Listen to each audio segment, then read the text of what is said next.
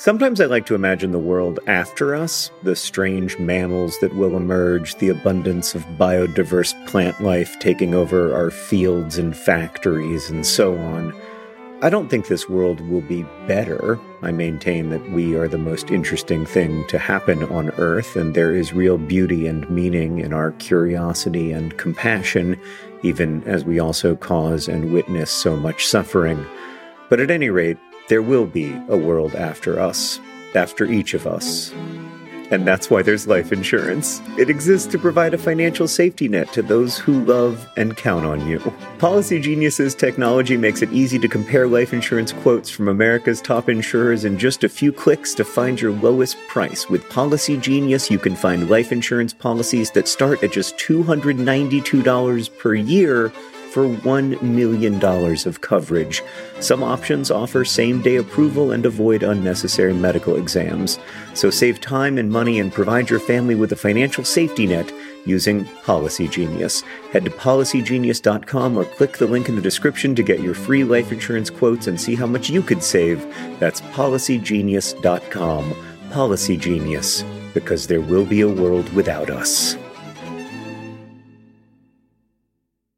Hey, so before we start the podcast today, we want the podcast to be a place where you get a break and where you are okay. But we do want to say to the many listeners we've heard from who are not okay because they are living in a conflict zone or because they are living with sudden, profound fear and insecurity in their lives, that we are sorry. And we hope that things get better soon. Yeah, thinking about you. Yes, we are thinking about you. And those of us who pray are praying for you. Hello and welcome to Dear Hank and John.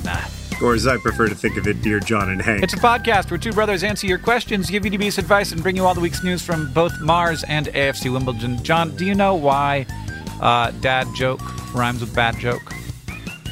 Why? Because like dad and bad rhyme. It's just lazy. It's just lazy. I expect a harder work. You if laughed! Nothing else. I did laugh. I have to tell you, I've been doing this dad joke that I'm really fond of. Yeah. Where instead of writing an emoji, like instead of typing an emoji, I type the words laughing while crying emoji. I do that too. Or the words skull emoji. Uh-huh. The words praise hands emojis. Yep. I do this because sometimes because it's too hard to find them. I'm like, I can't go find that emoji, especially when it's in the faces. I'm like, I want this one specific face. And it's like, pick it out of this huge lineup of acres of yellow circles. I can't. Yeah. I don't have that in me. You know, it's interesting you bring that up, Hank, because in a time of really big problems, I like to focus on really small problems. The biggest problems that I can't find an emoji. I love the idea of going to the emoji people and saying, listen, we feel that there are too many of them. It's gone too far. There are too many faces that we can make. We need to go back to only having 10 to 12 facial expressions. Yeah, it's interesting. There's a lot of them I don't use. I would be curious to know which of the faces are the ones that are least used. And I'm sure that someone somewhere has that data because they know everything about us, John. Valerie also pointed out something recently that is ridiculous about our phones. Do you have the situation where when your alarm clock goes off on your phone, the snooze button is giant and orange, and that just turning it off, which is got to be the more common use case, is like a tiny little button? It's almost impossible to find, especially in the dark. It's super weird. Yeah. Like, do people snooze more than they stop? Maybe they do snooze more than they stop. So what inevitably happens is that you think you've turned off your alarm. Yeah. You go about your day. Yeah. We really are hitting the big issues. This is the here, real Hank. the real problems that we face. You think you're going about your day, and it turns out that you've only hit snooze, and your alarm goes off again when you're like in the car on the way to work. These are the crises of our historical moment. Yeah. It's a little hard for me to make the pod right now. I'm really happy to talk to you because we haven't spoken outside of the Project for Awesome in like a month because we've both been pretty busy. Yeah. It's just a pleasure to spend an hour with you. But gosh, we are here to, what are we here for? We're here to answer questions and give dubious advice. That reminds me, Hank, our first question actually comes from a listener named Vlad, who writes, Dear Hank and John, should I quit? Yeah. And if by should I quit, you didn't mean your job and you meant something else, still yes. Yes. Okay, Hank, we're going to go for a hard tonal shift now. And we are going to ask this question from Gabby, who writes, Dear John and Hank, what percentage of things do you think we have discovered? It's a real tone shift. Yeah. Well, it depends on what you mean. If like you're talking about all nouns everywhere, it's definitely basically 0. Oh, I was going to say, if you're talking about all nouns everywhere, it's basically 100%, because if we've got a word for it, we know what it is. Oh, what? Except for dark matter. The things, most of it. First of all, there's lots of stuff that we have words for, but we don't know what they are. For example, I guess that's true. Like you. I know you exist. I know you're called John. You remain, right, even after all these years, somewhat of a mystery to me. But also, you don't like. There's things that don't have names yet, and we don't because we don't know what they are. Like just rocks on other Also, there's lots of things that don't have names at all. Like there's lots of rocks on Earth that haven't been discovered yet because they're underground. Are there elements we don't know about yet? No, we know about all the elements, which is really interesting. Are we sure? I could explain to you why we know that. But you're sure? We know about all of the elements that can exist naturally. Yes. There may be some that we could discover. There's this like very sort of fringe idea that there is a on the other side of a little plateau or an energy hill. There is an island of stability where an element could be created that would actually last maybe for more than a nanosecond. But it's a pretty fringe idea. And mostly when they say that, they mean that it might last milliseconds instead of nanoseconds. So there is certainly the possibility that we will continue to make new elements that will exist for a short amount of time before they decompose into other elements. But there are none that are out there. That's a big relief because I'm still keeping my fingers crossed that there's going to be one named after me, but not you. Yeah, I mean it's possible. I just think that would be amazing. You'd have if they named an element after the one who wasn't the science one, that would just be chef's kiss amazing for me. You know what you could do is sometimes they name it after people, but they often name it after like a university or a country. Mm-hmm. So you would need to found either a university or a country that would then go on to discover that element. So get started, John. I know that you're not busy. That seems likely. It seems like I could found a university. I wouldn't put it past you to start a university, honestly. Like in your 60s, I think you could do that. Like I could absolutely see that happening. I think of a job I would like less than founder of new university. Yeah, I don't know. That sounds not good. Also, to get your name on the element, you'd have to call it like John Green University, which I might just go all the way, Hank. Just go real risky and call it John Greenium University. And be like, listen, the element is already named. It's just up to y'all to discover it. Forget it. I'm not funding a university. I'm just funding like a group of 8 scientists. I'm going to spend all the Fault in Our Stars money. Forget about the Sierra Leone project. All the Fault in Our Stars money is going directly into not a university, just a vanity project, right, to discover a new element. Well, I'll tell you what, John, that's gonna get you at least 0.5% there. All all those resources. I'm going to have to solicit a lot of like public donations. Yeah. I'm going to have to get millions of people on board with this pure, unadulterated vanity project. Man, it would be a lot easier to get a microbe named after. If you want a microbe named after you, we could have that happen within a year.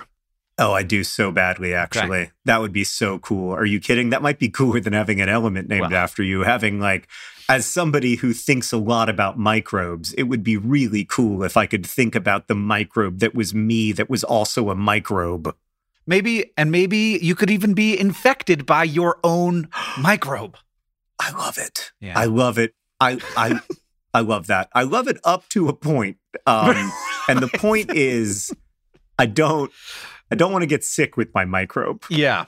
Well, this is the great news, John, is almost all small little critters on Earth are not human pathogens, and you could go ahead and put one. Somebody asked once what would happen if you ate a tardigrade, and I was like, it would die, like immediately. Because in order to do the thing where they're like really tough, they have to have a little bit of time to prepare for it. So if you just got them into that stomach acid, I think that they just crack open pretty quick there. What percentage of things have we discovered? I think 0. I think that like basically 0%. It depends on your definition of thing. Like if you're talking about like what percentage of like how the universe works have we discovered, then I think that it is a double-digit percentage. But if you're talking like about 18%, Well, it could also be 80%. Like, this is the weird thing. Like, It's at least 18%. I would agree with that. I don't think it's 80%. We don't know, but I think that it's a manageable amount. Right. And then we do know what a lot of the matter in the universe is. So, like, if we think about it in that terms, like, what percentage of the stuff do we know what it is? Not a huge percentage, but still more than 0. We know what that stuff is in terms of it's like we could have guesses about what element it is, but then like on an individual exoplanet, there's going to be a lot of things and we haven't discovered them. We don't know what the rocks look like. We don't know. We don't even know where a lot of the rocks on Earth are. You know? Yeah. Like you can find a rock for the first and be like, I'm the discoverer of this rock. Yeah, we don't know what a lot of the rocks on Earth are. We don't know what a lot of the rocks on Mars are. We've never been to Jupiter. And all of that would only represent like 1/100 billionth of 1/100 billionth of the known universe. So we have a long way to go, which is, I think, encouraging. That's right. And then we're only talking about a universe where we know everything. I just realized we're only talking about the universe as it currently exists, because we also have not discovered and are not aware of how things were in the past, especially on our planet, especially when it comes to society. Like almost all of human history is lost. All of the things that those people sang about and believed and danced for, all the choreography from prehistory, it's gone. So, we don't really know with any certainty what the size of many agricultural communities were. Like we used to have these really strong guesses, and then it turned out that maybe our guesses weren't as strong as we thought. We don't know almost everything, which I think is exciting. It's thrilling. We can figure new stuff out all the time. And if we lived in a universe where we knew everything, it would be boring and sad. Unlike the current world, which is interesting and sad. John, we've got another question. This one comes from Rachel, who asks, Dear Hank and John, what exactly are companies and governments talking about when they say net zero carbon emissions? I get the concept of offsetting emissions, but how exactly are we doing that? How is this measured? I'm not an expert. It seems like maybe there's some cushion room in the data that allows companies to make these claims that aren't necessarily true. Also, how beneficial would net zero be? I think people hear this and might think zero harm to the planet. Is that accurate? Green, but I'm not on Friends. Rachel. That's Rachel Green was the character that Jennifer Aniston played on Friends. Yes, and Rachel is interested in the environment, and so is Green, which also we are. But we are actually Greens, very closely related to Rachel Green from Friends. John, do you want me to talk about how we measure carbon emissions for the next 30 minutes? I want you to answer the question in less than 30 minutes, Hank. Okay. So there are a number of different goals that a company or a government could have. You could have net zero without offsets. You could have net zero with offsets. And both of those things are not as good as you can do. So net zero without offsets is better than net zero with offsets. So net zero with offsets would be saying we look at all of the energy that we consume that came from fossil fuels. We look at how much carbon dioxide that produced into the atmosphere. We do our best to get a lot of it from renewable sources, but that stuff that did come from fossil fuels will offset that by, doing carbon capture or by funding projects elsewhere that capture carbon permanently through reforestation or something like that. And that's good because like all these things are good. I should start out by saying all these things are better than doing nothing. You learn new ways to capture carbon that way. You create new markets for renewable energy and for carbon capture. So that's good. You're spending money to decrease the amount of carbon emissions in the atmosphere. The second thing is you say, we are going to produce all of like an equal amount of kilowatts of renewable energy as what we consume. So if you consume 100 kilowatts of electricity this year and you produce 100 kilowatts of renewable electricity, you call that net zero. But it's not actually not relying on fossil fuels at all, because almost definitely what you are doing is producing those 100 kilowatts during some portions of the day, but not all portions of the day. So you are selling some of the energy that you produce back to the grid. And then at nighttime, when there isn't solar electricity being generated, you are still relying on fossil fuel powered energy. So then you have a third thing that's called 24/7 net zero. And that means every hour of the day, you are not relying on fossil fuels. All of these things do different things. All of these things encourage different innovation. And so if you are doing 24/7, you're innovating in battery as well as in solar and other renewables. If you are not doing 24/7, you're innovating in like grid management and you're innovating. And if you are also doing offsets, then you're innovating in carbon capture. So all of these things do different things, but they are all definitely better than not doing anything. Right. Was that half an hour? I wasn't quite half an hour. So I appreciate your relative pith. But I think those are all really important points. It is better than nothing and it is not enough. Those are going to be some of the catchphrases for the next 10 years. We have to do what we can do now, and we also have to push to do much more. Yeah, and I mean, I should say that 24/7 carbonless energy wasn't for a large scale operation. You know, you could obviously do this if you had an off-grid home or something. But, you know, that's a goal that a lot of like bigger, specifically tech companies have now. And it was not like 5 years ago, it was not something you could even aspire toward. Mm-hmm. Like the technology did not exist to have it even be possible. So as a person who's been concerned about climate change for decades now, I am maybe a little bit more hopeful than I used to be, because I've seen that change can happen, and I've seen that technology has been pushing the envelope on what's possible. Obviously, I'm still very worried. So like an increase in optimism is not necessarily optimism. Right.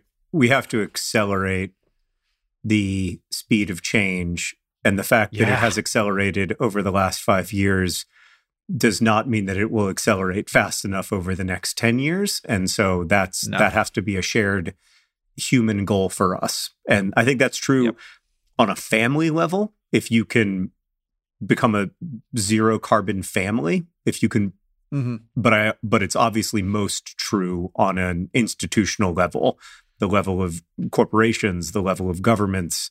We have to accelerate the change. So thanks for explaining that to us. You're the reason I got solar panels, Hank. It wasn't enough, but it is helping. And now we are figuring out what we can do to get to that 24/7 no carbon space. Yeah. And I mean, it's acting as if the problem is big and real. And it's also encouraging the creation of new technologies that are really moving fast and having big impacts. Yeah. I love our solar panels. They make me really happy. I like mine too. They have gamified my electricity usage. It's in Montana. It's a bit of a bummer when they start getting covered in snow, and you're like, oh, well, I guess we had like 5 days where they were covered in snow, and I was bummed out. But they're going good so far for us. All right, nice. Let's answer this question from Amanda, who asked, "Dear John and Hank, why does soup heated up on the stove taste better than hoop seated up?" I'm just going to stick with it. Why does hoop seated up on the stove taste better than hoop seated up in the microwave? Warmly, Amanda. Aww, warmly. Great sign off. Great sign off. Yeah. Can you taste the difference between microwave hoop and non-microwave hoop? Absolutely not. No. I can barely taste the difference between peanut butter and jelly. I don't even take the time to reseat the hoop sometimes, John. And in Hank's family, every soup is a gazpacho. Why did I just say gazpacho? What the way I just said gazpacho was so weird. I have to teach myself how to say gazpacho. Do you? I'm all the way down the rabbit hole now, man. Right now, I'm just thinking about what would have happened if instead of saying good soup, Adam Driver had said good hoop. Good hoop. That was really good, Hank. Wait. You have an Adam Driver? That I just have a good soup, John. That's 100% of my Adam Driver. I've good souped a lot of times. Catherine and I good soup regularly. Oh, because you regularly apparently eat cold soup directly out of the fridge.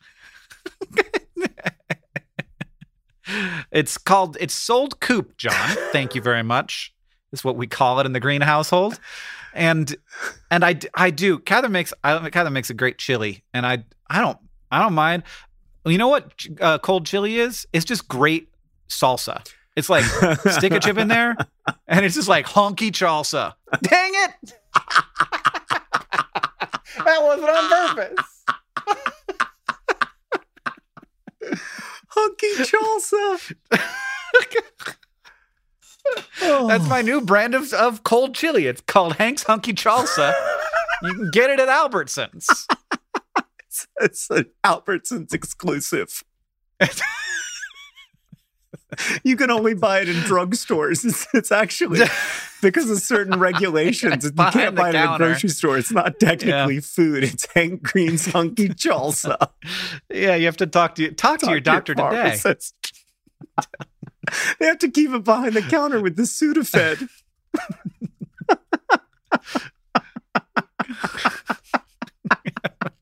Yeah, you have to fill out a little form when you get it too. Amanda, there is no way that soup tastes like. I think that maybe the stove heats it up more evenly, but other than that, it's heat. It's just molecules bumping around. Oh my god! Oh my god! Maybe that your house fills up with the smell more if you got it on the stove, and then you're like, I can't wait to have that soup. I'm so grateful to be able to share with all of you that today's podcast is brought to you by our lead sponsor, Hank Green's Hunky Salsa. Hank Green's Hunky Salsa. Ask your pharmacist. This podcast is also brought to you by almost everything. Almost everything. We do not know about it. And of course, today's podcast is also brought to you by Hank's Adam Driver impression. I'm not letting it go, Hank. I'm staying. I'm keeping hoop oriented in the sponsor reads today. Thanks, I appreciate it. And also, this podcast is brought to you by knowing too much about how different organizations calculate their emissions. Knowing too much about how different organizations calculate their emissions. It's just how I live my life. We also have a Project Frost message from John from Kalamazoo to us, Hank, John, and Hank Green. Thank you for distance community, for unironic enthusiasm, wholesome distraction, radical hope, and uncomplicated joy. You two are a large reason I'm a librarian in training, hoping to give those benefits to those around me. John, you're the reason I've abandoned the social internet. Hank, you embody my Judith Butler-inspired beliefs about performance and identity. Nerdfighters, you are my internet family, and I love you. Not darn you, John. That's lovely. Thank you so much. That summary, Hank, distanced community, unironic enthusiasm, wholesome distraction, radical hope, and uncomplicated joy. That's exactly what I hope I can bring to the world. That's what I'd like to do. And I'm sorry that the joy is a little more complicated at the moment.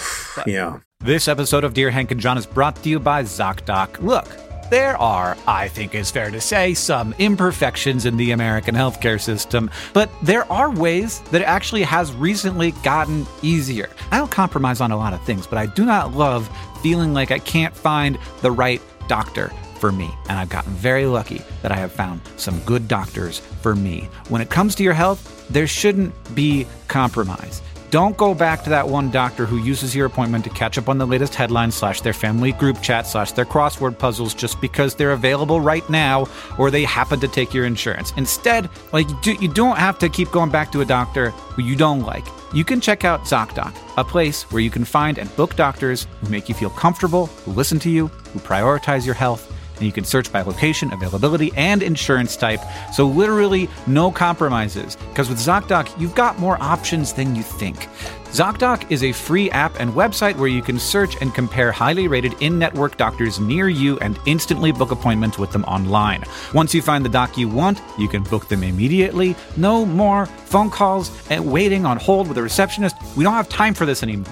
And these doctors all have verified reviews from actual, real patients, booking appointments with tens of thousands of top-rated, patient-reviewed, credible doctors and specialists.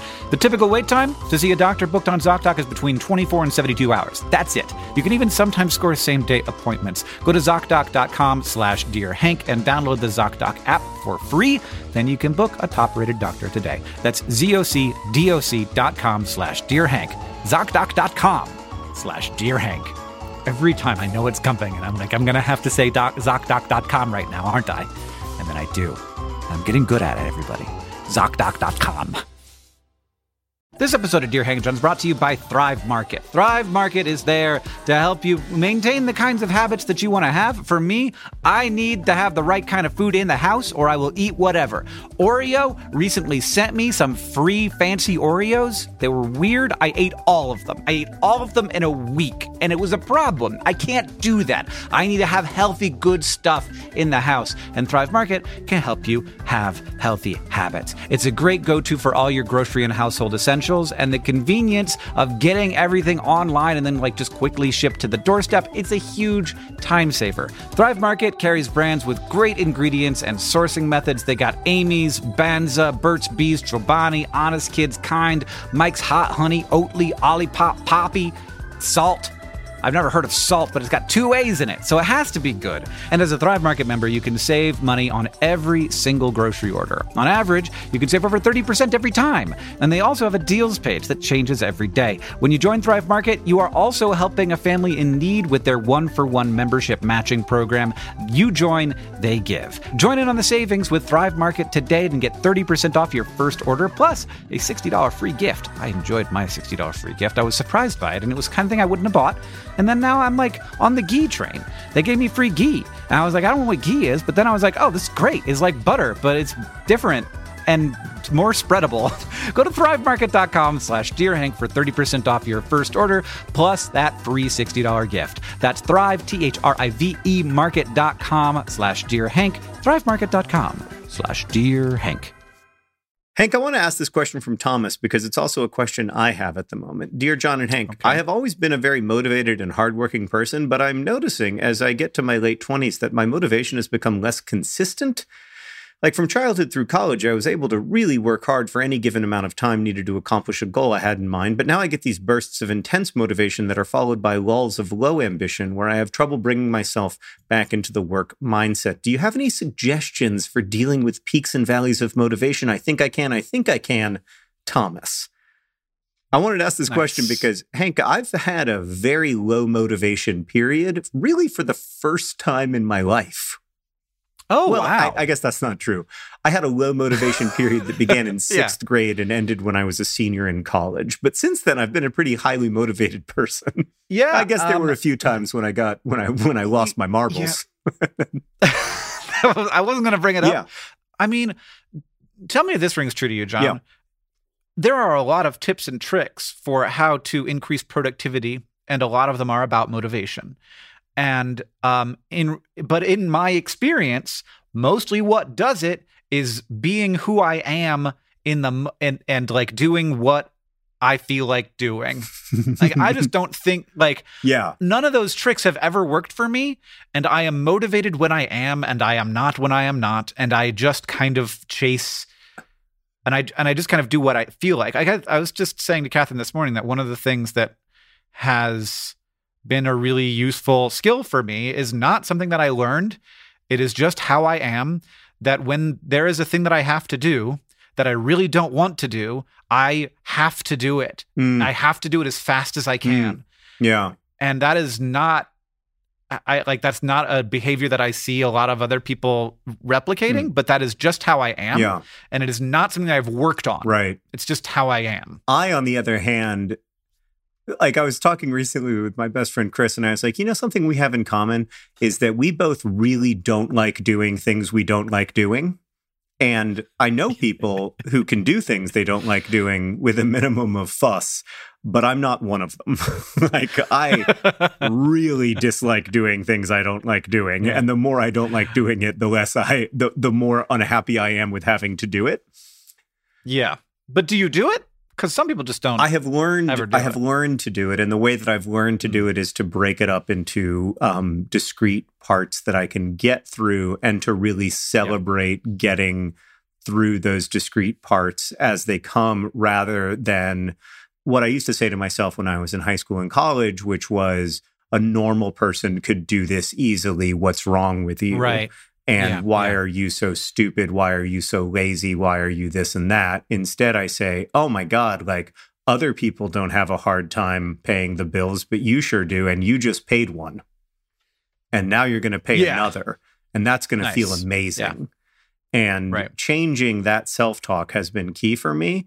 But I've been in a period, and I think it's partly because, like, I finished a book, and the world is weird, and I think there's a lot going on, but like, I just don't feel the urgent need that I once felt to do everything all of the time. I just don't. Mm-hmm. And I've seen that in other people around me, and I don't know if it's like a wider phenomenon, but I feel like I have to do a lot of work. Like, obviously, like, I'm a busy person, and I have a lot of work to do every week. And it's not hard for me to have a 40-hour work week, but I don't feel the urge to have an 80-hour work week, which I used to feel very strongly. Maybe I will get there. I don't, at the moment, I don't 80-hour it, but I've never 40-houred it. No, you never have. But one of the things that I think maybe is useful is that I keep things that I will really like to do for when I am experiencing low energy. And so, like, I tend to, like, put away things that I'm really enjoying, because I know that they will get done because I'm enjoying them. That's interesting. And that maybe is a habit that I have built up. Or it is just that, like, I am scared about some other things that aren't going to get done if I don't do them right now. But, it is nice. It is really nice for me to have a lot of different kinds of things that I have to do. Like, I have to do,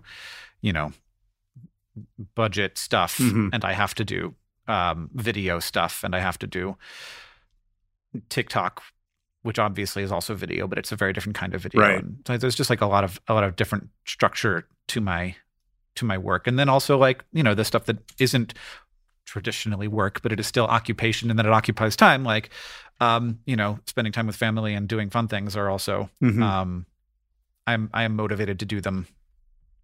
Yeah. Because I haven't been doing them all day. And I think if you find that you're not motivated to do even the things that you enjoy or that bring you fulfillment, then you need to, like, check in with somebody. Right. Like, that's when you need to sort of reach out and say, like, oh, I feel really kind of disconnected from this stuff, or whether that's reaching out to a therapist or whatever, or some adult you trust. But in general, I think it's pretty normal to not like doing the things you don't like doing. And, like, a side effect of being in your late 20s is that there are some things that aren't that fun that you have to do, like taxes. Yeah. And, like, some people enjoy doing taxes. I don't. But I understand that the consequences of not doing them are such that I want to do them. Right. The fuel is thinking about my future self.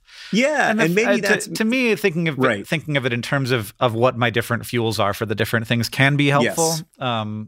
And like, why do I want to do these things? What is motivating me? And sometimes recognizing that it isn't necessarily healthy stuff. Right. And sometimes it is. Right.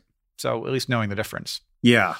I mean, I think that's been a big adjustment for me for so long, I mean, the whole first like 10 years of my career was motivated intensely by like resentment and fear and lots of other fuels that burned really, really dirty, but really, really bright. And in the last 10 years, I've had to sort of rebuild those fuel structures, which has led to like lower productivity, but better life. Yeah. I have published fewer books in the last 10 years than I published in the previous 10 years, but I'm both like happier with the books and happier with the circumstances that led to their writing. Yeah.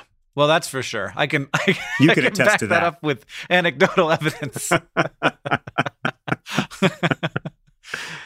Oh, yeah. No, I mean, I think that, but that's,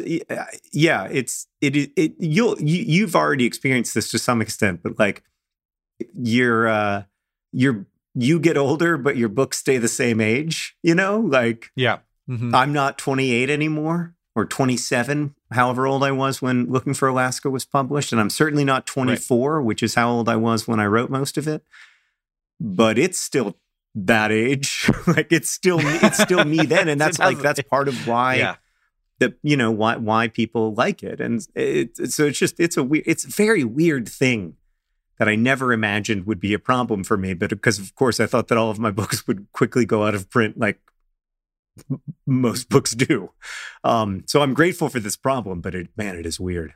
John. Yeah. I have a question that is definitely for you. It's from Violet, who asks, Dear Hank and John, at the interview for my current job, I told the man who has become my boss that I liked the Liverpool scarf that was hanging on his wall. He asked if I was a fan, and I said yes. Oh boy. I was nervous and trying to make small talk, and I thought that we could bond over our shared love of the EPL. What's the EPL? The English Premier League. The problem is, I am an Everton supporter, a big one. The other problem is that my interview was 2 years ago, and I have been living a lie ever since. How do I explain to my boss that I hate his football team? Well, so Hank, for context, Everton and Liverpool are local rivals. I would say, as a Liverpool fan, that to Everton, we are their biggest rivals. But for us, they're kind of our second biggest rivals. Right, okay. Because Manchester United are our biggest rivals. Say, but to us, Everton is an afterthought. We don't even think about them. But Everton fans would be so pissed off to hear that. But it's kind of true. Like, yeah. Every year when we beat them in December, they sing a song called Merry Christmas, Everton. Anyway, this is a tough one because at this point... Yeah, it's quite a lie to live. Yeah, I mean, you're 2 years into a pretty serious lie. That's one of your only points of connection with the person who probably, at least in part, decides your compensation. Well, let's hope that it doesn't stretch that far. I only have dubious advice on this front. Here's my dubious advice, Hank.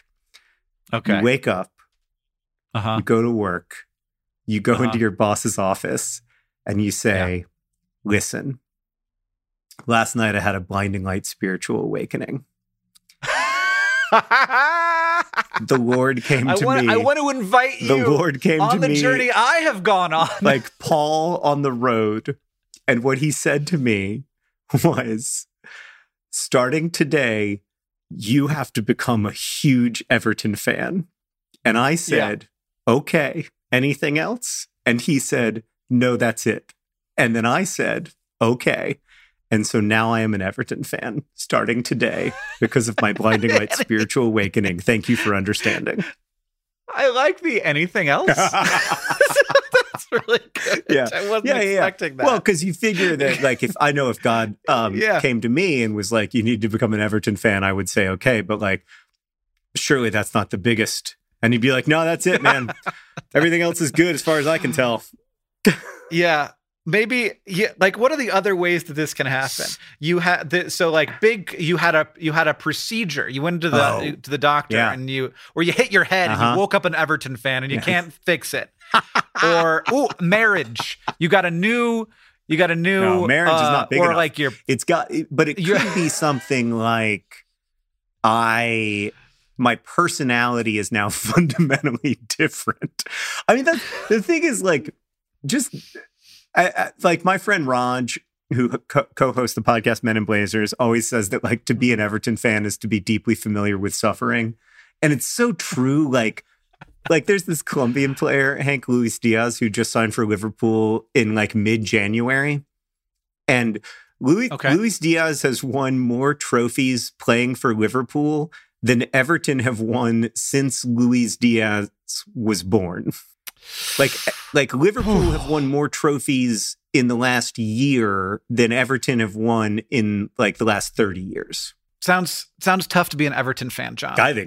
But maybe like at least if it was the other way around, this would be a bigger problem. Yes, because at least you're not gonna like win. Hunter. Yeah. Right. Yeah. You're just like, I'm a fair weather fan. I never liked. Yes. So, but this way, it's, you know, there will be an element of, oh, poor you. Yeah, totally. I think your boss will feel bad for you, as any Liverpool fan does for any Everton fan. Like, I think it'll be a feeling of like, I'm sorry that happened to you more than anything else.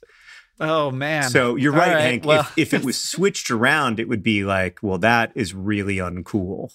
But this way, I almost think that you're going to be okay, because you're going to walk in and you're going to say, I'm an Everton fan, and your boss is going to be like, oh, God, that sucks for you. So sorry to hear that. Yeah. Like, my condolences. But you don't think you can bring the boss along and be like, no. Look, I have changed my ways, and you can too. There is a future for us together where the revolution starts now. No, but I think it is time to transition to talking about football, Hank. No, I can't. I have to ask you this one more question, John. Right. It's from Emily, who asks, Dear Hank and John, because it's also about personal transformation. Great. Is there any way to eat asparagus without your pee smelling like asparagus? Why does this happen, and is there an antidote? Someone has just asked me in a public bathroom if I recently ate asparagus. Emily. Ooh. P.S. I had just eaten asparagus. Ooh. You are not the problem. You did nothing wrong, Emily. A crime was committed in that restroom, and you did not commit it. Do not talk. Do not reference the odor of anyone's bathroom emissions. Hard stop.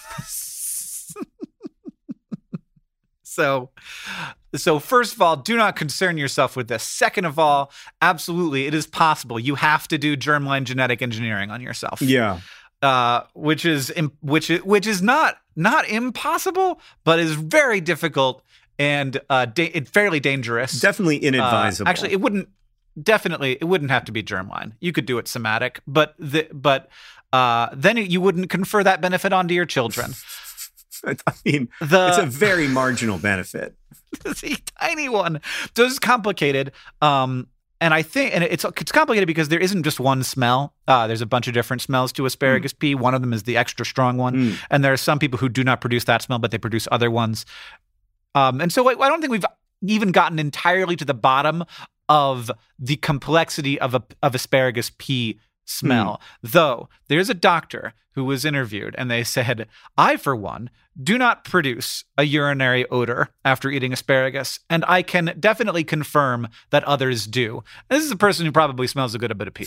So I think that it's safe to say that there is a possibility, and it's a genetic thing where you just don't produce the smelly compounds.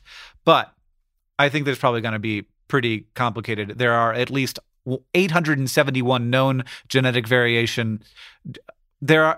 I think it's going to be pretty complicated. There are at least 871 known genetic variations that cause the inability to smell the asparagus in your pee. So maybe you should just do that to the rude person in the bathroom. There you go. I like it. Well, now it's time to talk about AFC Wimbledon. Okay. Goodness gracious. AFC Wimbledon have not won a game in 2022, Hank, and it's March. It's March. We're in March. You're going to be so good when you're in the league below the one you're in now. Or will we? Will we just still be bad? We would not have a particularly good budget in that league. Currently, so after 35 games in the last 5 seasons, AFC Wimbledon has been either 20th or 19th 4 times, and the other time we were 24th. So, We are currently 20th. We are 2 points clear of the relegation zone, but only because there are 4 truly dreadful teams in League One right now. And I mean, now there are 11 games left in the season, and we are somehow going to have to do what we have done for the last 5 seasons, which is find a way in the last 11 games to get in the neighborhood of 15 points. So we got to win 5 of our last 11 games, probably, to stay up. So we're here again. We're here every season. It's super frustrating. It's hard to say that it's the manager's fault when we've had 3 different managers and been in this situation over and over again. But it's a real problem. And we just, I say this every year, but we just have to find a way to stay up and then find a way. I mean, there are financial problems at the club just because we have a very high interest loan right now to pay off the rest of the stadium. And the only way to kind of get out from under the burden of that debt is by fans loaning the club money. So right now the club is doing a second plow lane bond where fans can loan the club money and get an interest rate return that's pretty good, actually. And but, you know, of course, it comes with a certain set of risks. I'm not an investment advisor. But yeah, it's just a really difficult situation again. So I don't know. We had a fairly good performance over the weekend playing Wigan, who are second in the league. We lost 1-0, but we looked okay. And so maybe we will start to, I don't know, maybe we'll start to do a little bit better, but it's been a very frustrating experience the last few weeks. Well, the news from Mars is also frustrating. So the Rosalind Franklin rover is a part of a mission that has already begun with the 2016 Trace Gas Orbiter that was sent to Mars. It's a joint project between the European Space Agency, ESA, and Roscosmos, Russia's agency. It has been put on hold. It will be delayed for clear reasons. Yeah. Basically, the launch vehicle is Russian, and they design these things to fit in specific launch vehicles. You can't like put them in a different one easily. So the basically it's just all up in the air. It is an exciting mission. Every active rover on the surface of Mars is very exciting. But there has not been an official decision made yet. But they've made comments specifically, of course, citing the invasion of Ukraine and sanctions as the reasons behind the delay. And what that means for the future of the mission, we do not yet know, basically. Thanks for potting with me, Hank. Thank you, John. I appreciate it. Thanks for being my brother. It's always good to have you to talk to when I need someone to talk to. Same. You can email us your questions, and please do, at hankandjohn@gmail.com. We don't have a podcast without them. This podcast is edited by Joseph Tuna-Medish. It's produced by Rosianna Hals-Rojas. Our communications coordinator is Julia Bloom. Our editorial assistant is Debuki Chakravarti. The music you're hearing now and at the beginning of the podcast is by the great Gunnarolla. And as they say in our hometown, don't forget to be awesome.